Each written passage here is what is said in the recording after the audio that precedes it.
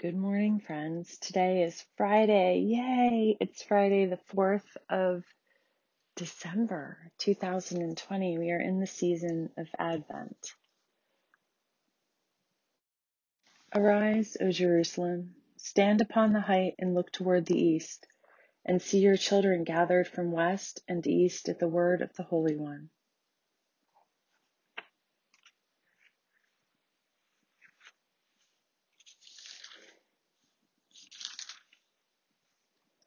Dearly beloved, we have come together in the presence of Almighty God, our heavenly Creator, to set forth God's praise, to hear God's holy word, and to ask for ourselves and on behalf of others those things that are necessary for our life and our salvation. And so that we may prepare ourselves in heart and mind to worship God, let us kneel in silence and with penitent and obedient hearts confess our sins, that we may obtain forgiveness by God's infinite goodness and mercy. God of all mercy, we confess that we have sinned against you, opposing your will in our lives. We have denied your goodness in each other, in ourselves, and in the world you have created. We repent of the evil that enslaves us, the evil we have done, and the evil done on our behalf. Forgive, restore, and strengthen us through our Savior Jesus Christ, that we may abide in your love and serve only your will. Amen. Almighty God, have mercy on us. Forgive us all our sins through the grace of Jesus Christ. Strengthen us in all goodness, and by the power of the Holy Spirit, keep us in eternal life. Amen. O God, let our mouths proclaim your praise, and your glory all the day long. Praise to the holy and undivided Trinity, one God, as it was in the beginning, is now, and will be forever. Amen.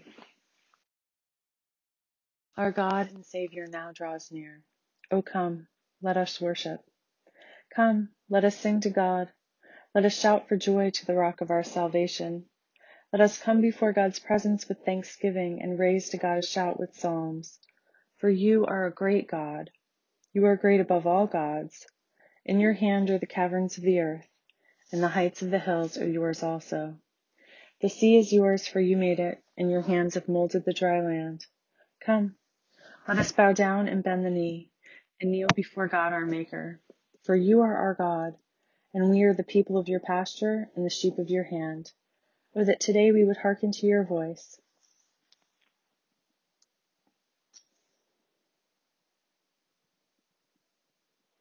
Our God and Savior now draws near. O come, let us worship. Psalm 16. Protect me, O God, for in you I take refuge. I say to God, you are my God. I have no good apart from you. As for the holy ones in the land, they are the noble, in whom is all my delight.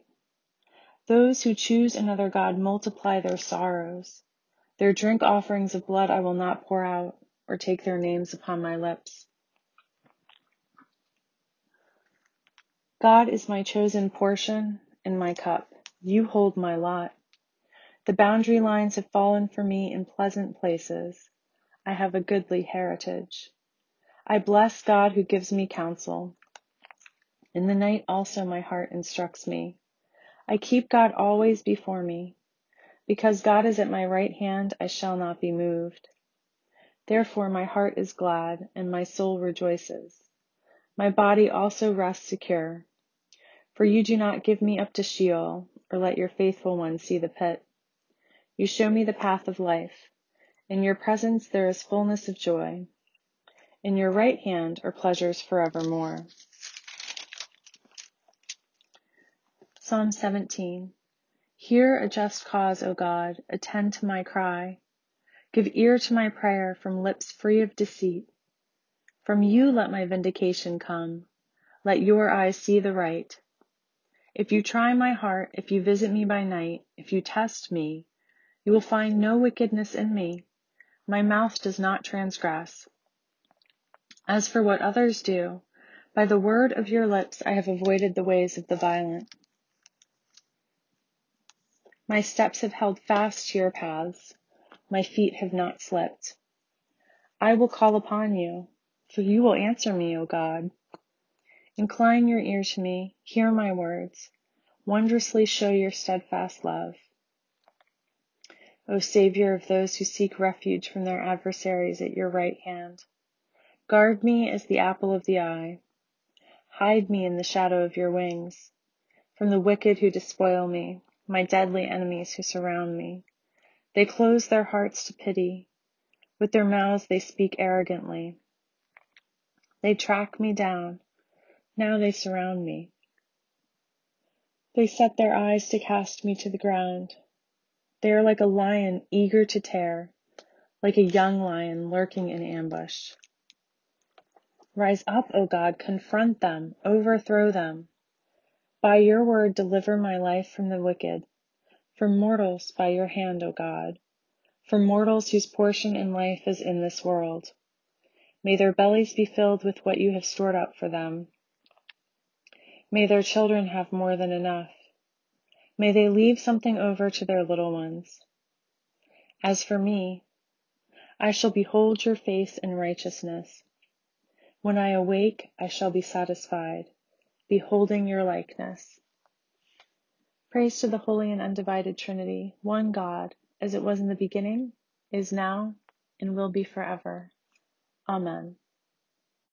A reading from Isaiah chapter 3, verses 8 through 15. For Jerusalem has stumbled, and Judah has fallen, because their speech and their deeds are against God, defying God's glorious presence. The look on their faces bears witness against them. They proclaim their sin like Sodom. They do not hide it. Woe to them, for they have brought evil on themselves. Tell the innocent how fortunate they are, for they shall eat the fruit of their labors. Woe to the guilty, how unfortunate they are, for what their hands have done shall be done to them. My people, children are their oppressors, and women rule over them. O my people, your leaders misled you and confused the course of your paths. God rises to argue God's case. God stands to judge the peoples. God enters into judgment. Elders and the rulers of God's people. It is you who have devoured the vineyard. The spoil of the poor is in your houses. What do you mean by crushing my people, by grinding the face of the poor? Says the sovereign God of hosts. Hear what the Spirit is saying to God's people. Thanks be to God. Canticle I, a song of Jonah. I called to you, O God, out of my distress, and you answered me. Out of the belly of Sheol I cried, and you heard my voice. You cast me into the deep, into the heart of the seas, and the flood surrounded me. All your waves and billows passed over me. Then I said, I am driven away from your sight. How shall I ever look again upon your holy temple? The waters closed in over me, the deep was round about me. Weeds were wrapped around my head at the roots of the mountains. I went down to the land beneath the earth. Yet you brought up my life from the depths, O God. As my life was ebbing away, I remembered you, O God, and my prayer came to you, into your holy temple. With the voice of thanksgiving, I will sacrifice to you. What I have vowed, I will pay, for deliverance belongs to God.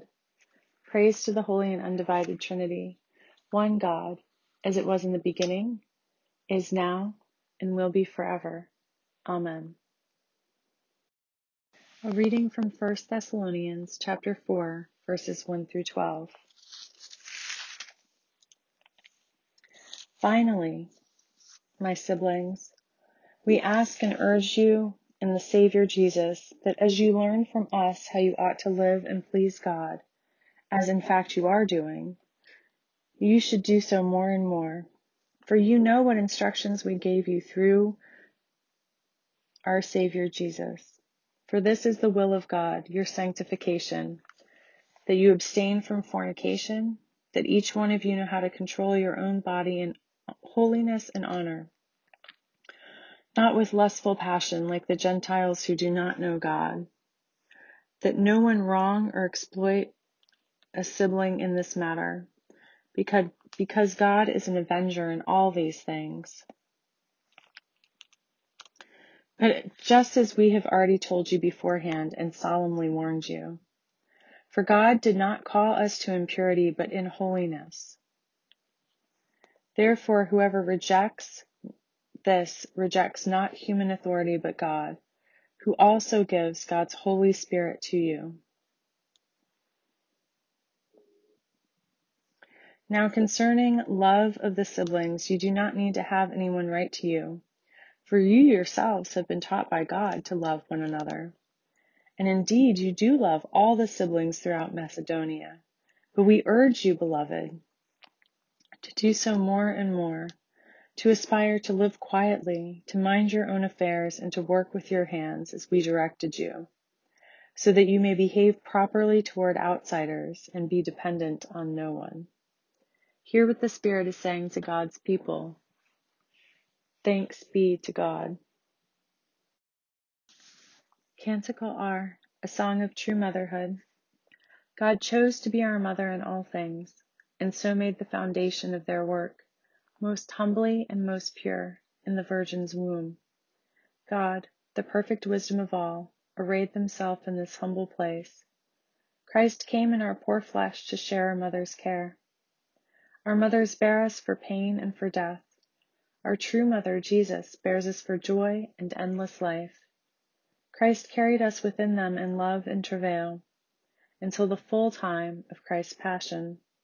And when all was completed and they had carried us so for joy, still all this could not satisfy the power of Christ's wonderful love.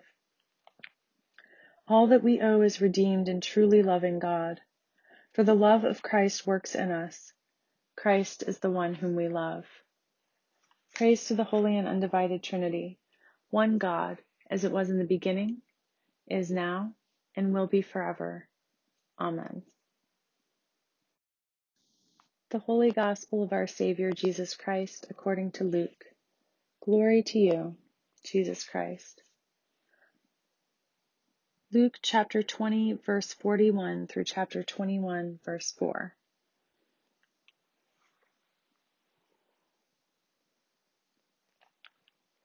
Then Jesus said to them, "How can they say that the Messiah is David's son? For David himself says in the book of Psalms, 'The Lord said to my Lord, sit at my right hand, until I make your enemies your footstool.'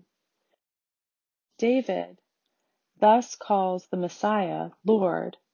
So how can the Messiah be David's son?" In the hearing of all the people, Jesus said to the disciples, "Beware of the scribes who like to walk around in long robes and love to be greeted with respect in the marketplaces, and to have the best seats in the synagogues and places of honor at banquets. They devour widows' houses and for the sake of appearance say long prayers. They will receive the greater condemnation." He looked up and saw rich people putting their gifts into the treasury. He also saw a poor widow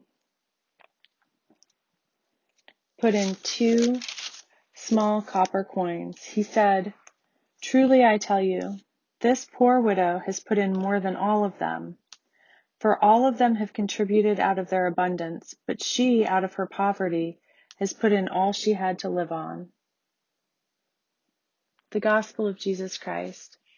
Praise to you, Jesus Christ.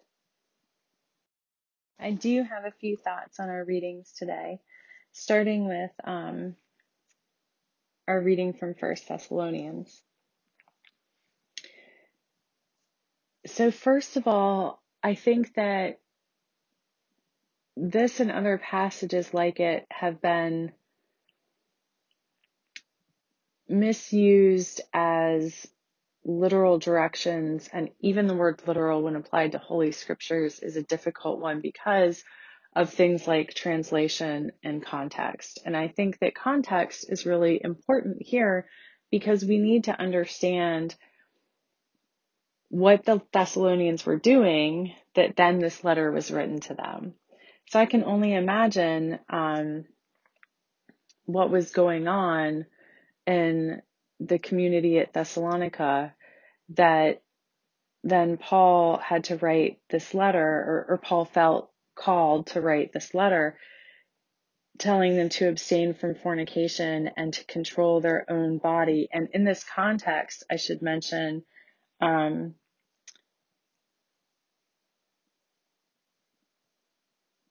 body is only one of three ways, and this is from my commentary, to translate the metaphoric use of the Greek skios, literally vessel.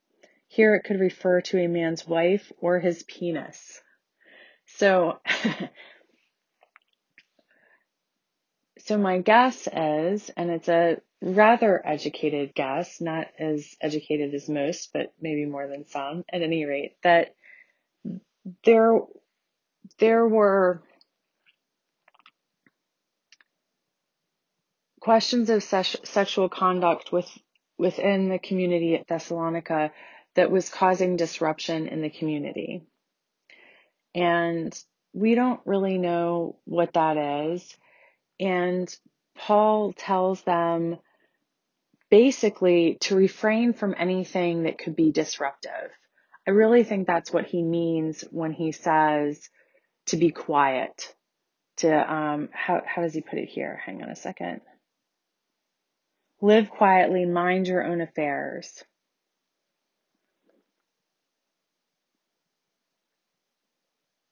And I think that this is a particular context for this particular time, and it might apply elsewhere. There might be, I can definitely envision Christian communities in the present where there are disruptive acts going on sexually. You know, how many churches have we all heard about where members within the church are engaged in inappropriate sexual relationships within the church, you know, pastors and married members of the congregation, or at the most terrible and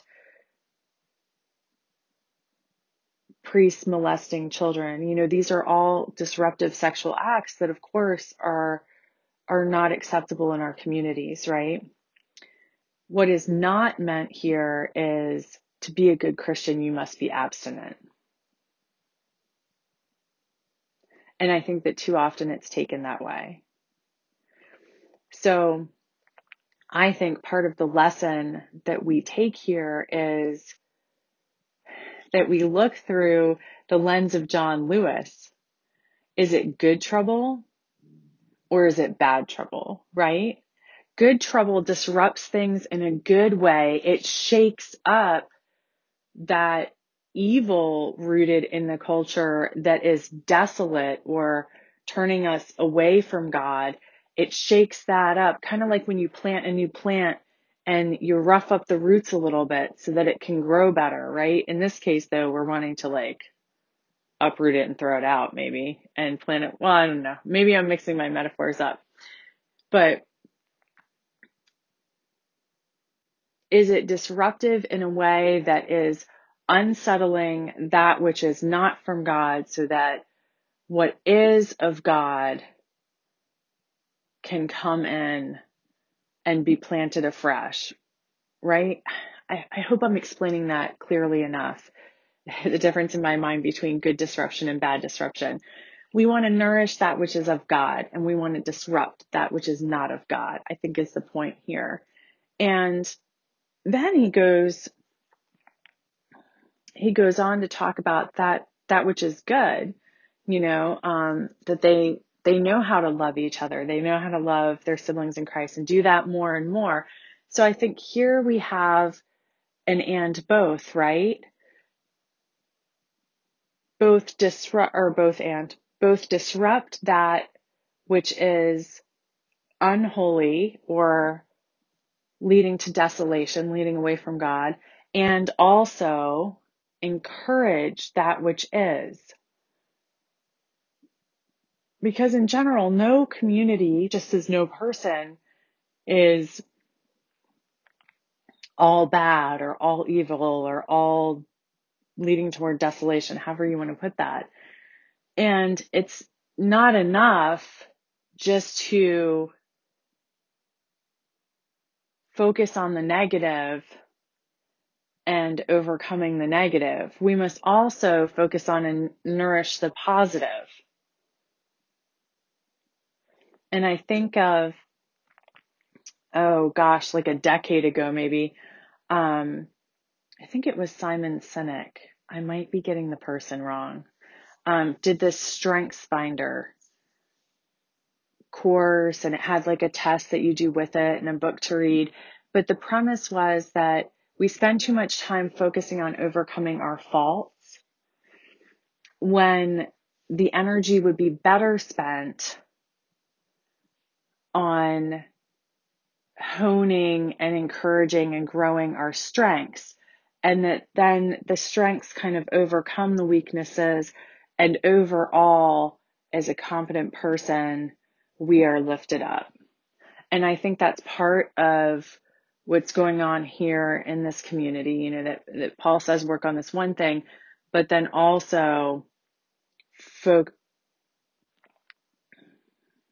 maybe it's and also, at any rate, focus on those things that are good and holy, and they will grow. And those two efforts are really intertwined, because you cannot focus all on either. You have to keep your eyes fixed on that which is good, and give the energy there. And you also must acknowledge that which is not, in order for it to be, you can't ignore it, right? Or it festers. It has to be acknowledged and then given to God and allowed to fall away or be disrupted, or however you want to imagine that. And so I think that's true for us today too, that we must acknowledge that which is false, that which is desolate, and allow God to help us overcome it. And also, we must focus on that which is good and nourish it and give it space and nutrients to grow.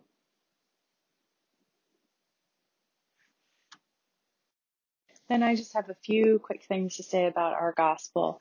One is, again, has something to do with context, that when Jesus is raising this question about the Messiah, which is odd because he's talking about himself, right? But the Messiah being David's son, he is, in a sense, disrupting this rather formulaic way that the culture of the time had for discerning the Messiah. And a lot of people missed Jesus, like did not recognize Jesus as the Messiah, because they were looking with a somewhat narrowing expectation for someone who met these specific criteria. And I think that Jesus is addressing this when he addresses the question of being David's son, because there can be, in this context, some literalness that causes the point to be missed. And I think that's so funny, because that's so much what we do with the scripture, right?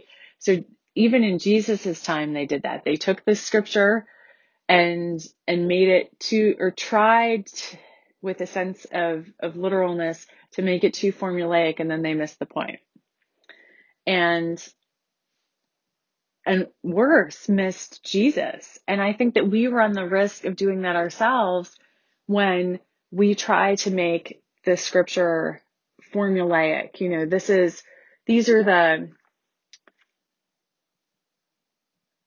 These are the components of the equation for a good Christian, right? You must do this and not do that, and then you will be. And Jesus is saying you have to look broader than that, because Jesus was, in fact, part of the lineage of David, even if not David's literal son. And I think this admonition to widen our perspective, to not narrow down our expectations to a point where we miss the presence of God, is very useful to us in this Advent season, right? Because the Advent season, as we've talked about, is a season of expectant hope. It really is a beautiful threshold waiting time,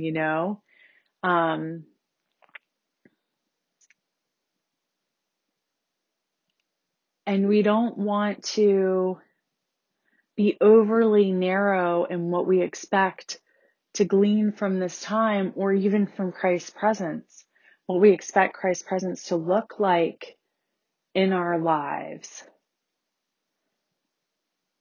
I would go so far as to say, let's not narrow our expectations of what it means to be Christian. I'm really moved by what the ecumenical faith community is doing. I told you guys I've been reading the Book of Joy that was co-written by Desmond Tutu and the Dalai Lama. We've been praying from the Iona Abbey worship book. These are just two examples of interfaith communities doing amazing things in this world. And so let's not narrow our field of vision. Let's not put blinders on. Let's not only see what's expected or right in front of us. I think this Advent season, if we open ourselves with expectant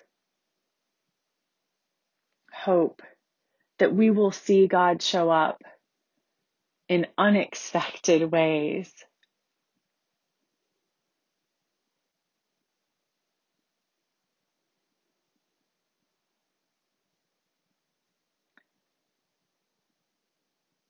Come, Lord Jesus, come. Amen. Along those lines, I'd like to share with you a prayer from a book called Preparing the Way by Ray Simpson. It's published by Anam Cara Books. Celtic Prayers for the Season of Light. Christ, light of the world, meet us in our place of darkness. Christ, light of the world, meet us in our place of longing. Christ, light of the world, meet us in our place of working. Christ, light of the world, illumine our darkness. Praise to the Holy and Undivided Trinity, one God, as it was in the beginning, is now, and will be forever. Amen. We continue with morning prayer by affirming our faith together. We believe in God, the nurturer and teacher, from whom is named every family in heaven and on earth. We believe in Jesus Christ, begotten of divine love, who lives in our hearts through faith and fills us with that love. We believe in God, the Holy Spirit. She strengthens us with power from on high. We believe in one God, source of all being, love incarnate, Spirit of truth. Amen. Hear our cry, O God, and listen to our prayer. Let us pray. Our Creator in heaven, hallowed be your name. Your dominion come, your will be done, on earth as in heaven. Give us today our daily bread. Forgive us our sins as we forgive those who sin against us. Save us from the time of trial and deliver us from evil. For the sovereignty, the power, and the glory are yours, now and forever. Amen. In place of suffrages, we're going to use a prayer in the preparation days of Celtic Advent found on page 989 of Celtic Daily Prayer, Book 2. We have waited long for you. Deep has been the darkness. We long for you to shine, right here among us where we are. We will not fear the shadows that surround us, if only you will come among us. We await the sound of a cry in the night, the joy that follows pain, the coming of hope. This is the path that God marked, who said at the beginning, "Let there be light." And there was light, and God saw that the light was good. For people walking in darkness, a great light dawns. The true light, which lightens everyone, is coming into the world. The light shines in the darkness, the light that darkness cannot put out. Today, the first week of Advent, we light one candle. And this would be a point, friends, where if you have an Advent wreath, or just if you have candles as part of your spiritual practice, you could light a candle here. This is the path that God marked with light that shines in the darkness. Within the deepest darkness, a glowing light is lit. The darkness cannot put it out or do away with it.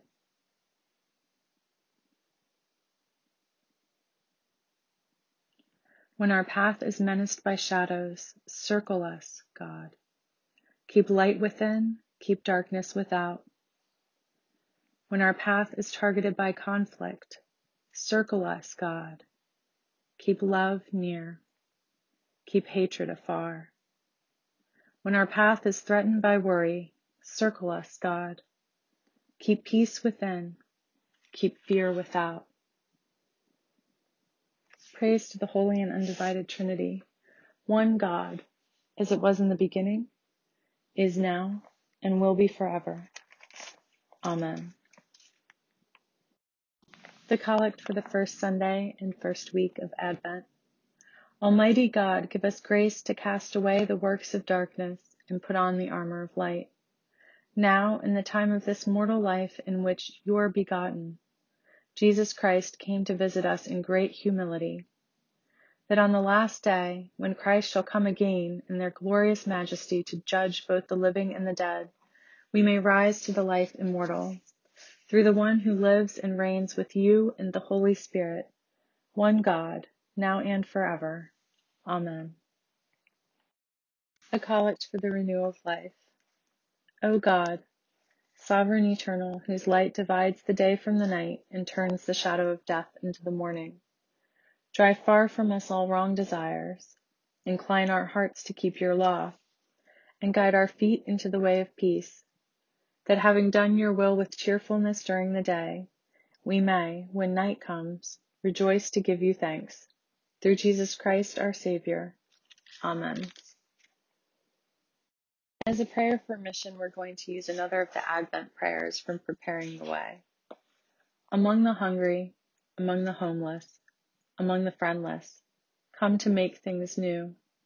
Among the powerful, among the spoilt, among the crooked, come to make things new. In halls of fame, in quarters of power, in forgotten places, come to make things new. With piercing eyes, with tender touch, with cleansing love, come to make things new. Amen. Dear God, we lift up now any that the Holy Spirit had placed upon our hearts for prayer. We intercede on behalf of all who are lonely and scared and hurting. This time of Advent, this time that should be expectant joy, is a time of fear and dread for many.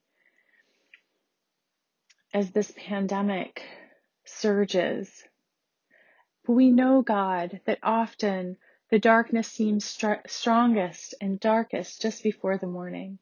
We know that Christ, your light, has already come, is in, will come, and is in all tenses of our world, in all times. We know that victory is Christ's already, and so is ours, for Christ shares and bequeaths to us Our inheritance is the inheritance of saints of the light. May we remember this and be your light in the world. May we see by Christ's light your unexpected presence in a myriad of wonderful and astonishing ways, God, in this creation, in this beautiful, as Glennon Doyle would say, world in which we live.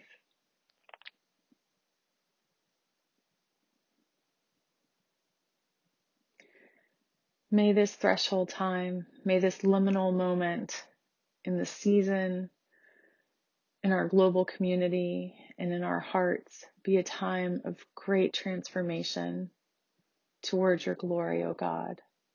Amen. Let us pray together the general thanksgiving.